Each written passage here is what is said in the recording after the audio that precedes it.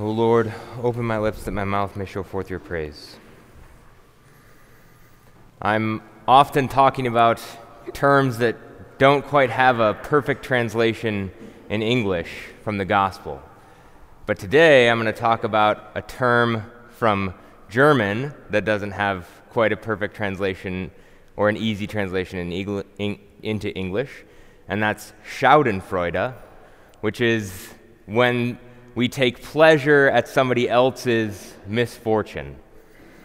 And we see today's gospel as a temptation for us into Schadenfreude. And I don't know that there's a term, but there really should be a term of when somebody is taking pleasure at somebody else's misfortune, and that same misfortune is coming for them, kind of like in slapstick movies or something where somebody gets hit in the head with something and somebody else starts laughing, and then the same beam comes around and swings and hits them too. Because we might read this gospel and see the disciples totally miss Jesus' point, and we might laugh at them and say, oh, those disciples, they're always missing Jesus' point. Isn't it so great that we're so enlightened? We get it. And we might, too, totally miss Jesus' point.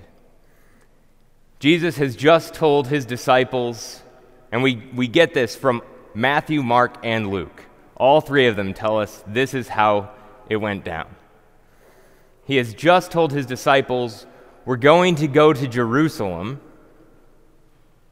and I'm going to be taken by the Sanhedrin, I'm going to be beaten, I'm going to be tortured, and I'm going to be crucified.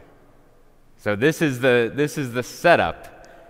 And James and John come to Jesus, and they say, Master, when you come into your kingdom, can we please sit at your right hand and at your left hand? In one of the Gospels, they even have their mom go and ask him instead of themselves going and asking him. And we go, oh, that's so silly. He's just told them he's going to go be crucified, and here they are asking about this earthly power. They want a position in his cabinet, as it were. And not just any positions, they want the best two positions. And Jesus tells the disciples, you see how in the nations those in authority rule over those who are in submission to them. But it will not be so among you.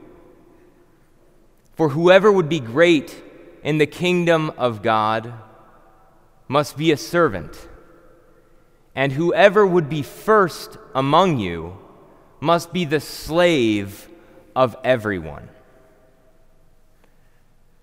And we are tempted to think, so the disciples thought that there was this standard kind of structure of power, like a pyramid. Jesus was going to be at the top, and they want to be at his right and left. And we often hear this passage preached on or talked about and saying that Jesus is saying, no, it's really an inverted pyramid, and I'm going to be at the bottom. And if you want to be close to me, you have to serve those, and you'll still become closer to me. It's still this kind of power structure. It's just upside down. We call this servant leadership.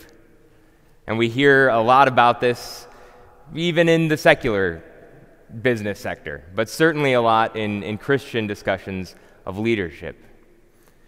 But if that's what we think Jesus is doing here, is saying, no, don't get power like that, get power like this, then we're missing the point. And we are really coming into the same temptation that James and John and the other disciples are coming into in this passage. Because the point is not if you would be great in the kingdom of heaven, or if you would be first among one another. That's not the point. He's using those terms because he has just said, the great among the nations and the first among the nations rule in this way. what he's really after is what he wants his disciples to do, and that is to be the servant of all, and he even intensifies it, to be the slaves of all, without reservation, no questions. Not just the slaves of each one another, those whom they like, those whom they are friends of, those who they trust. And Jesus shows us this throughout his ministry. He tells the disciples, you want to be like me, you have to be the slave of all, because I came into the world not to be served, but to serve. And we see that he didn't just serve those of whom he had earthly connections. He served the foreigner, the Canaanite woman who came to him to have her daughter cured of a demon possession. He served the outcast, the shunned, even those who, by his communication with them and his touching of them, would have made him ritually impure, the lepers.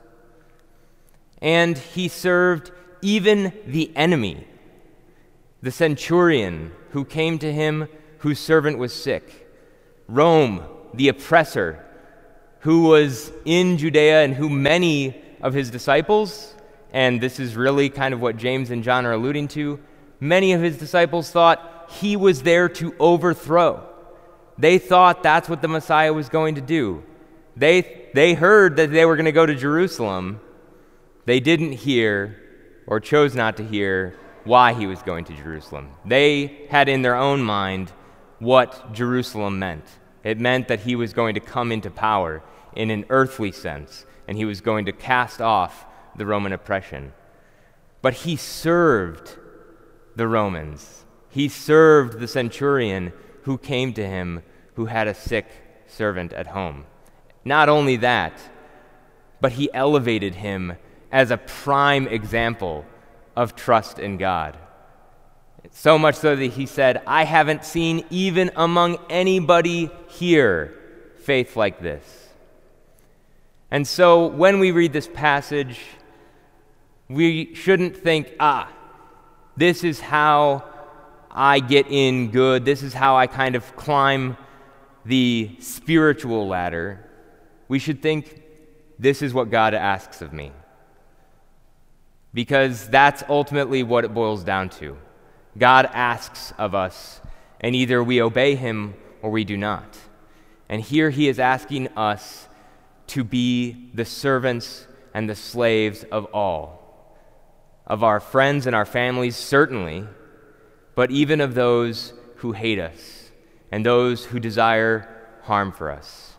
And no, this is not easy, and it is only something we can do with the grace of God. Something that hopefully as we've come to this 5th Sunday in Lent, we have been being given, especially during this season. And maybe that's why such a hard teaching comes at this point in Lent, because it is very difficult. It's easy to say I love somebody. It's easy to say I love my enemy, whatever that means, but it's much harder to serve them.